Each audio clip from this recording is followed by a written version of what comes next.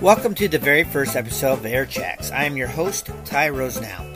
This show focuses on radio shows from old-time radio to current shows written as plays or when a radio show was recorded. A showcase of radio programming that may have been lost over the decades if it hadn't been recorded and preserved for future generations. In the radio and television industry, recordings of radio shows were fairly common, anywhere from transcription discs for later replay, or to make sure a commercial had been played on the air for salesmen to show their client. Airchexx is a 3-hour program that is uploaded into a podcast on Saturdays and Sundays for radio shows across the nation, internationally, and for you, the listener. In the first and second episode, I see fitting that I start off with a full compilation put out by the Longines Symphonette Society in 1969, starring Jack Benny and Frank Knight as the hosts. This 6-record set, called Golden Memories of Radio, is a good introduction to some of the shows that were represented on Airchexx. Without further ado, here's part of the Longines Symphonette Society's Golden Memories of Radio.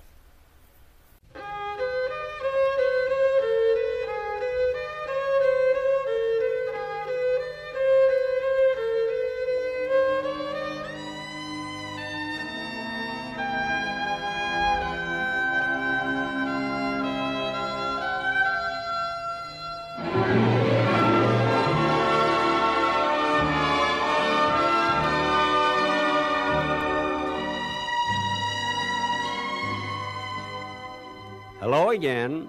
This is Jack Benny welcoming you on behalf of the Longines Symphonette for a warm visit to a magic world and to a golden treasure chest of memory, entertainment, excitement, drama, and world history. Yep, we are going to explore the world of golden radio. I was part of radio as it developed, just as I am part of television. I share with Bing Crosby, Bob Hope, Red Skelton, George Burns, Lucille Ball, Arthur Godfrey, and many others a common heritage in radio.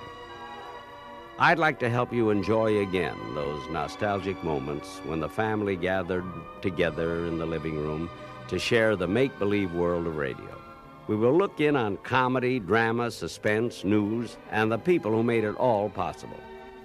By the nature of radio, we as performers shared with you, our listeners, the creative best in our lives.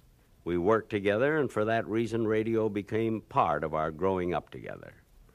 Before we get started, though, I'd like to tell those of you who are just discovering the golden days of radio how it differs from today's television. Radio was really do-it-yourself television. Instead of a big, ugly glass picture tube, you saw the performers in your own mind. You were not restricted by the boundaries of a 21-inch tube, but instead painted your own big-as-life version of each moment with that loving, creative brush we call imagination. Now, just in case you're out of practice, here's a little test to demonstrate the power of your imagination. Now, don't open that door, McGee.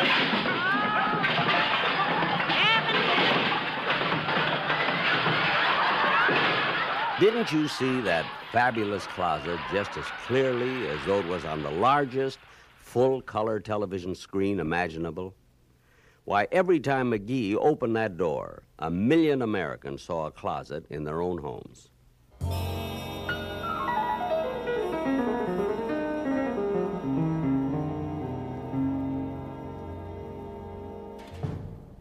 Now let's try a more ambitious test of your imaginative power. And as we do, we'll start our sentimental journey back to the golden years of radio, when that instrument was a golden cornucopia from which poured the wealth of the greatest entertainers in history. Here is Bing Crosby on his Philco Radio Time show the night he entertained 2 guests. Let me alone. I'll get it.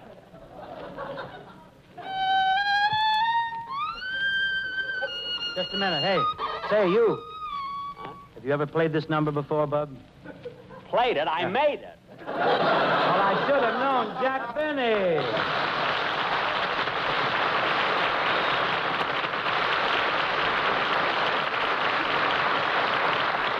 Well, I certainly expected you tonight, Jack. I expected you over, but I didn't expect to find you in the orchestra. I can't understand it. I've never played so poorly.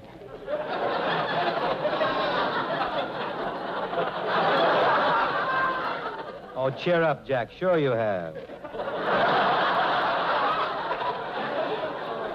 Thanks, kid. But I practiced all morning to limber up. I even washed my fingers in Does. Does doesn't do it, I'm dead. Better switch to Wheaties, kid.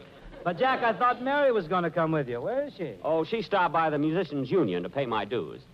Do you belong to the Musicians' Union? Don't act so shocked. Well, never heard anything like that. Of course I belong to the Musicians' Union. I'm one of the charter members. You see, years ago I had a little band. We all joined together. Oh, I know the group well. A fife, a drum, and a guy with a bandage around his head.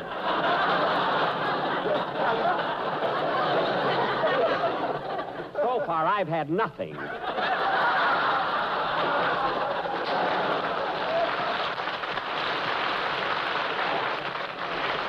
Look, I don't mean the spirit of 76. My band was called Jack Benny and his Sizzling Gobblers.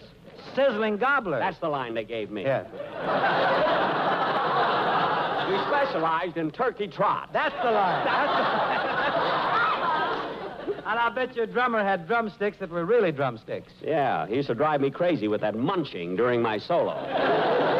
Can't understand it. Bill Morrow used to write for me. Anyway, Bing, what I wanted to see you about is a business proposition. What are you going to do this summer? I'm going to take a vacation. Well, I've got an idea where you and I could combine business with pleasure. I'm afraid not, Jack. But, Bing, I mean, this is a chance to pick up some extra money. And that never hurts, you know. Oh, no, it's spending that hurts, isn't it? That's ridiculous. It doesn't bother me. Don't knock it till you've tried it. Well, Mary Livingston. Well, get a load of her all decked out like Mrs. Astor's horse. Listen, Mary, you never get all dressed up like that on my program. Well, how often do I sit on Bing Crosby's lap? Well, you're not on Crosby's lap. Wait till I get rolling. Mary, just kidding, Bing. Nothing will happen. You keep out of this. Fine. Listen, I've been thinking of this for years, and I might as well come right out and say it. What do all the women see in Bing Crosby? Look at him.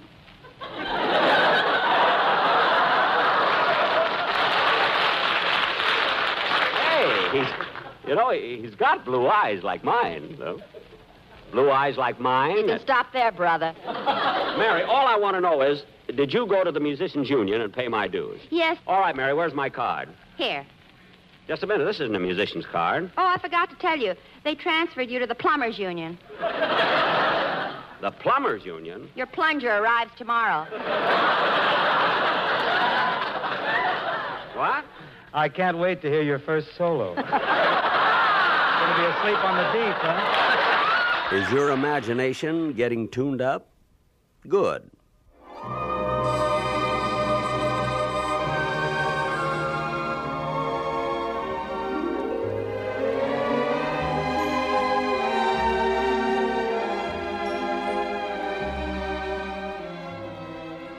Our radio pioneered most of the kind of shows you see on television today. Humor, for example, breaks down into two basic formats: the variety show and the situation comedy. Both forms reached a peak in radio.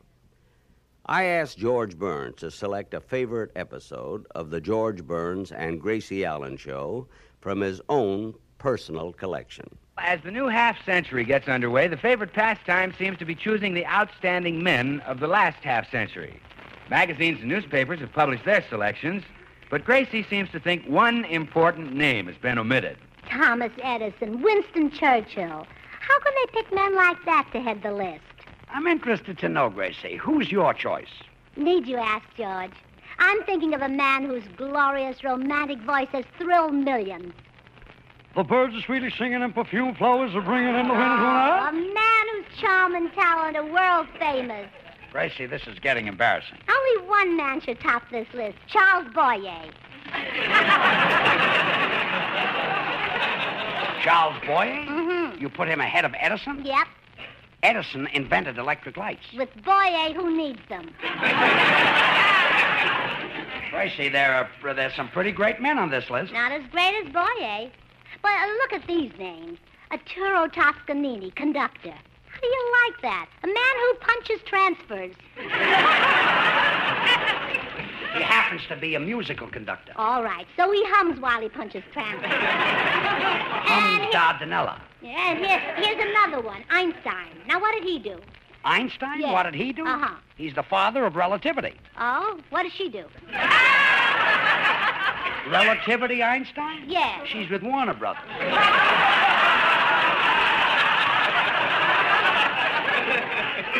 You know, Gracie, for a minute there, instead of Boyer, I thought that you thought that I belonged on that list of great men. Oh, well, you see, George, you're my husband, and I don't think of you as a man. Oh, thanks. I mean, I don't think of you as a man who does anything. Thanks again. I mean, I don't think of you as a man who does anything romantic. A triple thanks and stop thinking about it. Oh, now I've hurt your feelings. And I didn't mean to, George. You know, I'd rather be married to you than any man on this list. Churchill, Edison, Stalin, Hitler. You have just earned my 4th thank you.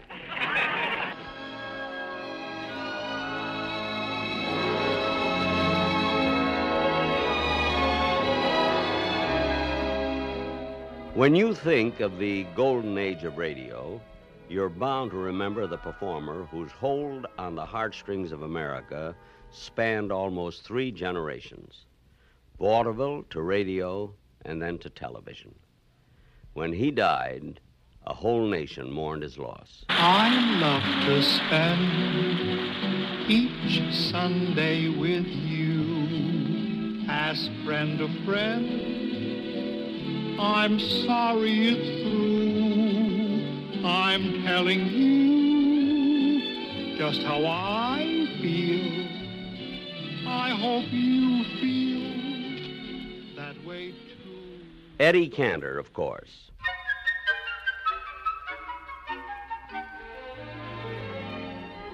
Now, very early in the development of radio came 2 characters called Sam and Henry.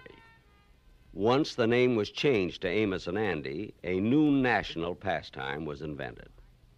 Why, I can remember walking past motion picture theaters in the 30s and seeing the signs that promised to stop the movie and turn on the radio when it came Amos and Andy time. You know, Andy, it's a great thing for us, this job with the construction company. Oh, yeah, and I like that Mr. Carter, the head of the company. He sure was nice to us when he gave us the tools this morning. Oh, yeah, he is a real gentleman. I tell you, I'll get it. Hello, George Kingfish Stevens speaking. Hello, this is Mr. Carter of the Carter Construction Company. Oh, yes, Mr. Carter, how's you this evening? See here, what are you and Brown trying to pull? Why didn't you show up on that porch wrecking job this morning? Well, you see, excuse me, you said something about slowing up on that porch wrecking job. I said, why didn't you and Brown show up on that porch wrecking job? Well, Miss Carter, excuse me, we got a bad disconnection here. Can't you hear what I'm saying? Yeah, I can hear what you were saying, but I know you ain't saying what I was hearing. Hello? Hello? Look, Miss Carter, the phone's all messed up here. I tell you what, I'll hang up and you call me right back. Very well. What's the trouble, Kingfish? Oh, I don't know, Andy. The phone is messed up or my ears done jammed up on me. You take the call when the man calls back. Okay, I'll, wait a minute. Hello, Andy Brown speaking. Oh, it's you, Brown. Can you hear what I'm saying? Oh, yes, sir. Yes, sir. You coming through fine. Good. Now, what is it you want to tell me? I want to know why you and Stevens didn't show up to wreck that porch this morning. Hold the phone. Kingfish, get back on here. This man is all confused. Hello, Miss Carter. Stevens back on here. Look, Stevens, what's going on? You and Brown are completely confused. We is confused. You is the one that's confused. We spent the whole day today Wrecking the porch over at 4565 Amsterdam Avenue. 4565 Amsterdam Avenue? That's fine. Well, thank you, sir. That's just great. Yeah, we thought it was a nice job, yeah. The porch you were supposed to wreck was at 666 Riverside Drive. Miss Carter, is you there? Yes? Well, Miss Carter, this time let's both hang up and don't nobody call nobody back.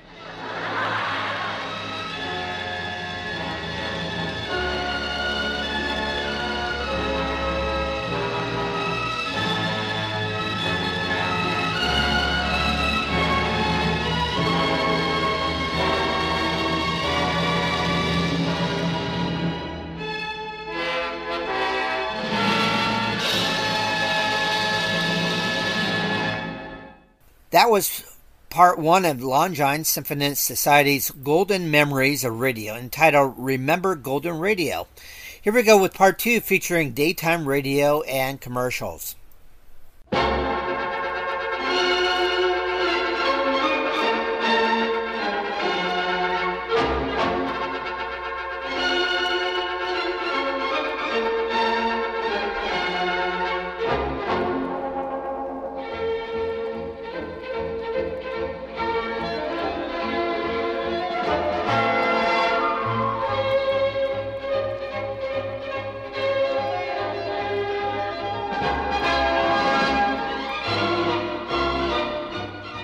Radio was responsible for many great inventions. The ladies, in particular, took to their hearts one such development, the daytime serial.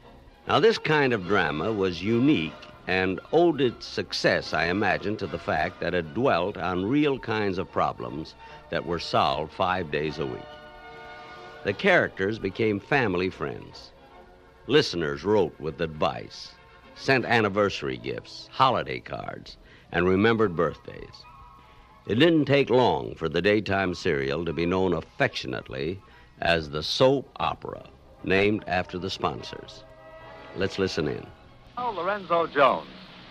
The rocky road that winds through Joyland Amusement Park, the Jones' latest venture, is paved with good intentions, the chief of which is Lorenzo's plan to sell his newly discovered sulfur water as a cure-all. He's persuaded Belle to let him try it out, using their chicken barbecue stand as a base for operations. Lorenzo's nephew, Henry Whitcomb, thinks, as always, that his Uncle Lorenzo has something there.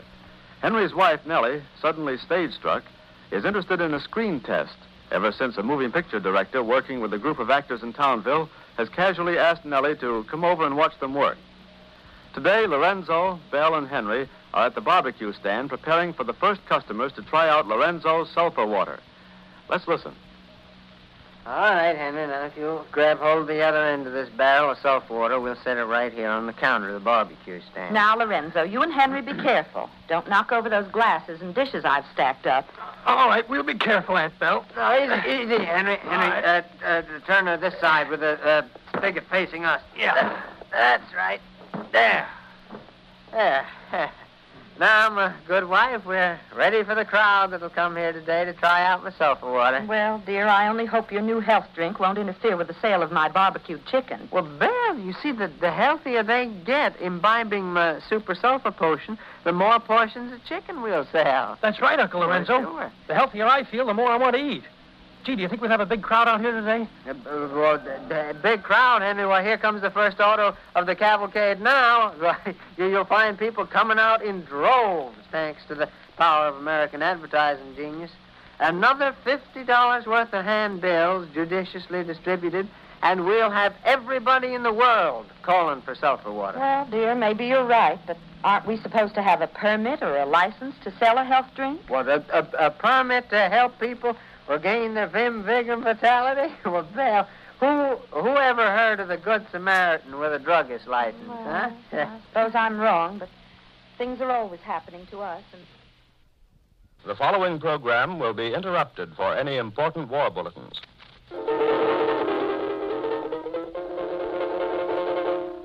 And now, the romance of Helen Trent.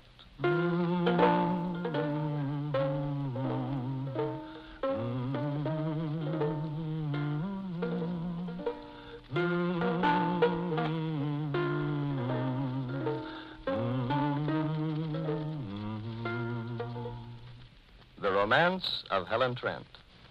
The real-life drama of Helen Trent, who, when life mocks her, breaks her hopes, dashes her against the rocks of despair, fights back bravely, successfully, to prove what so many women long to prove in their own lives, that because a woman is 35 or more, romance in life need not be over.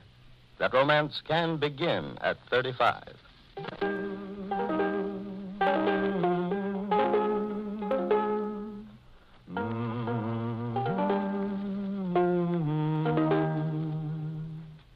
Now for our story of Just Plain Bill. Danger threatens Bill Davidson and Nancy, his beloved daughter, and Kelly Donovan, her husband, because of the mysterious, sinister actions of Ira Brewster, who beat Kelly for district attorney by lying about Nancy's supposed parentage. Why, it's you, Mr. Willoughby. Hello, Bill. Well, I didn't expect to see you way down here in Hartville again tonight. Why, you look all in. I am rather tired, Bill. It's been a long, confusing day for me. Here, Mr. Willoughby, sit down. Let me call Nancy. She's back in the kitchen. I'll have her bring in some hot coffee. Maybe you'd like something to eat. Oh, no, Bill, thanks. Don't bother Nancy. Oh, Nancy will want to hear whatever you've got to tell me. Oh, Nancy? Yes, Daddy? What is it? Mr. Willoughby's here. You better come in. Oh, and bring some coffee, will you? Oh, yes, Daddy. I'll be in a minute. Life was never simple and easy for the real-life characters in our soap operas. Marriage, separation, illness, even death played a part. The heroines came from all walks of life, even from the theater itself. And now Mary Noble, backstage wife. Mary has been the victim of a false friend, Armand Delubac, who took her diamond engagement ring with the promise of having it repaired. But instead, Armand pawned the ring and tried to blackmail Mary and Larry. And when Marcia Mannering tried to make it appear that Mary was in love with Armand and had given the ring to him, she turned Larry violently against her. And thereupon, Marcia conspires with Armand to get even with Mary and Larry. When Mary and Larry later discover that the ring has disappeared from the shop, Mary is heartbroken, and Larry resolves at last to notify the police. Well, Mary, here's our story in all the afternoon papers. Yes, Larry, I've seen it. Famous actor reports theft of wife's jewels to police. A very concise and accurate statement of facts, I'd say. And you certainly can't feel that this is very damaging publicity, Mary. You got around it very nicely, Larry. Well, the police have cooperated, too, in not revealing anything to the press except what's printed right here. But I still have the sinking feeling that something bad's about to happen, Larry. That doom's hanging over our heads. Well, I've managed so far to keep those reporters from getting a hold of me. They've been banging at the door all morning, clamoring for more details, but if I can just continue to duck them, I don't think that any more will leak out. Oh, it's not only the reporters I'm afraid of. What do you mean? You're taking this thing awfully hard, Mary. Oh, Larry, what's going to happen when or if the police do catch Armand or whoever it is that has my ring? Well, we'll just get the ring back and prosecute the scoundrel, that's all. But don't you see, you'll still have to go through all that mess of a criminal trial. All right, baby, so what? But unless we can be perfectly sure of presenting the facts believably, the public will turn against you. They might think on the face of it that you're prosecuting an innocent man. Mary, I wish you wouldn't be arguing against me in this thing. I've done what I think best in order to get back your engagement ring. I know you have, Larry, dear, and I love you for it. As radio changed its role, old favorites faded from the scene. For example, I know that many people shed a quiet tear with Ma Perkins. I suppose our youngsters would say cornball or square.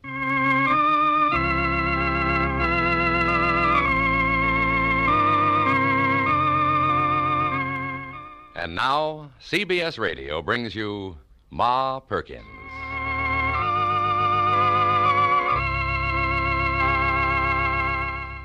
Well, what could be more appropriate today than to turn the clock back to join Ma and the folks at Thanksgiving dinner? Ma and the family have so much to give thanks for. Let's join them all. They haven't yet sat down. In the kitchen, we find Fay and Evie and Ma. Listen. Shuffle and Willie are so hungry. Come on, honey. Let's get the cranberries. Look at the turkey.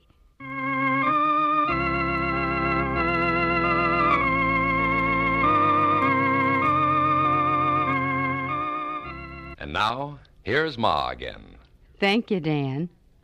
This is our broadcast number 7065. I first came here on December 4th, 1933. Thank you for all being so loyal to us these 27 years. The part of Willie has been played right from the beginning by Murray Forbes. Shuffle was played for 25 years by Charles Eggleston, and for the last 2 years by Edwin Wolfe, who was also our director. The fay you have been hearing these past few years has been Margaret Draper, and the part was played for many years by Rita Ascott. For 15 years, our Evie has been Kay Campbell. Helen Lewis plays Gladys, and Tom Wells has been played by both John Larkin and Casey Allen. Our announcer is Dan Donaldson. Our writer for more than 20 years has been Orrin Tavroff. Ma Perkins has always been played by me, Virginia Payne.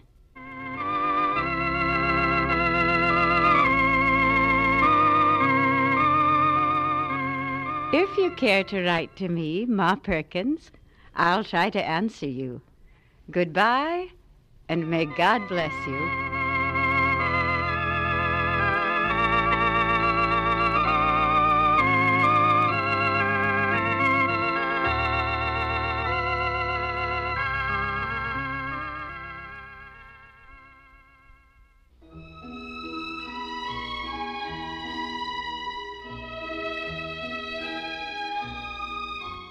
Another kind of daytime radio program was the interview show.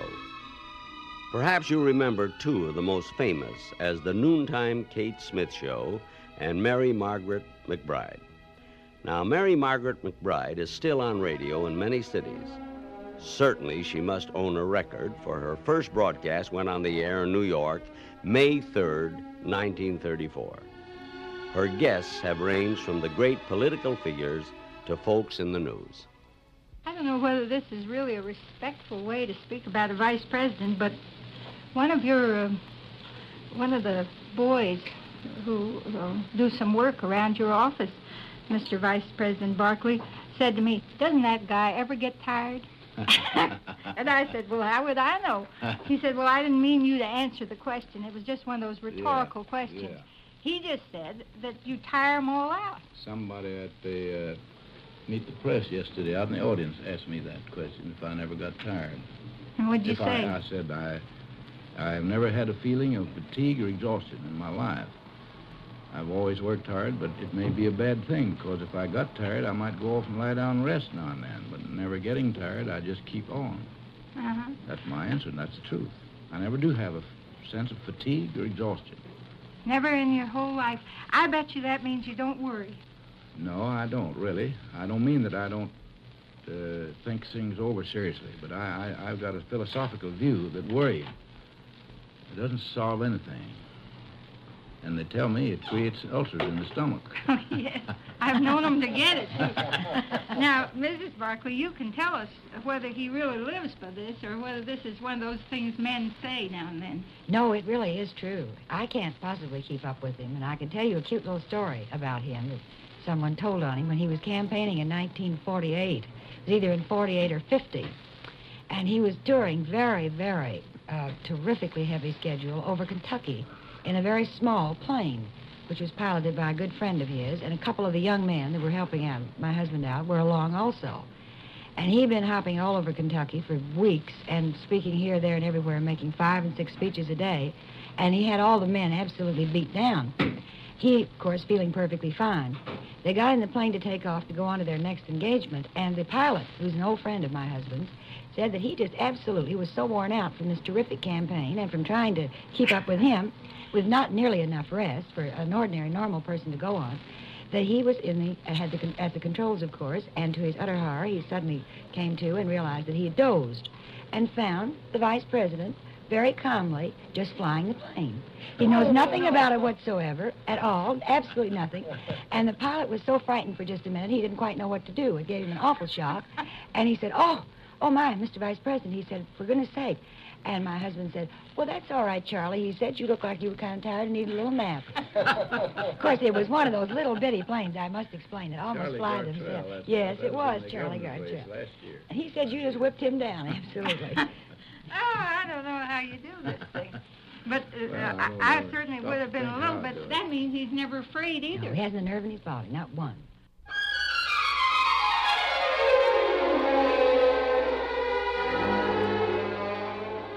Now, back around 1926, radio invented something else, sponsors. Sponsors have provided comedians with more jokes than the Los Angeles smog. Red Skelton made his first radio appearance in 1937 on the Rudy Valley Show. And soon after, he was credited with this comment: "The longest word in the English language is the one that follows." And now a word from our sponsor.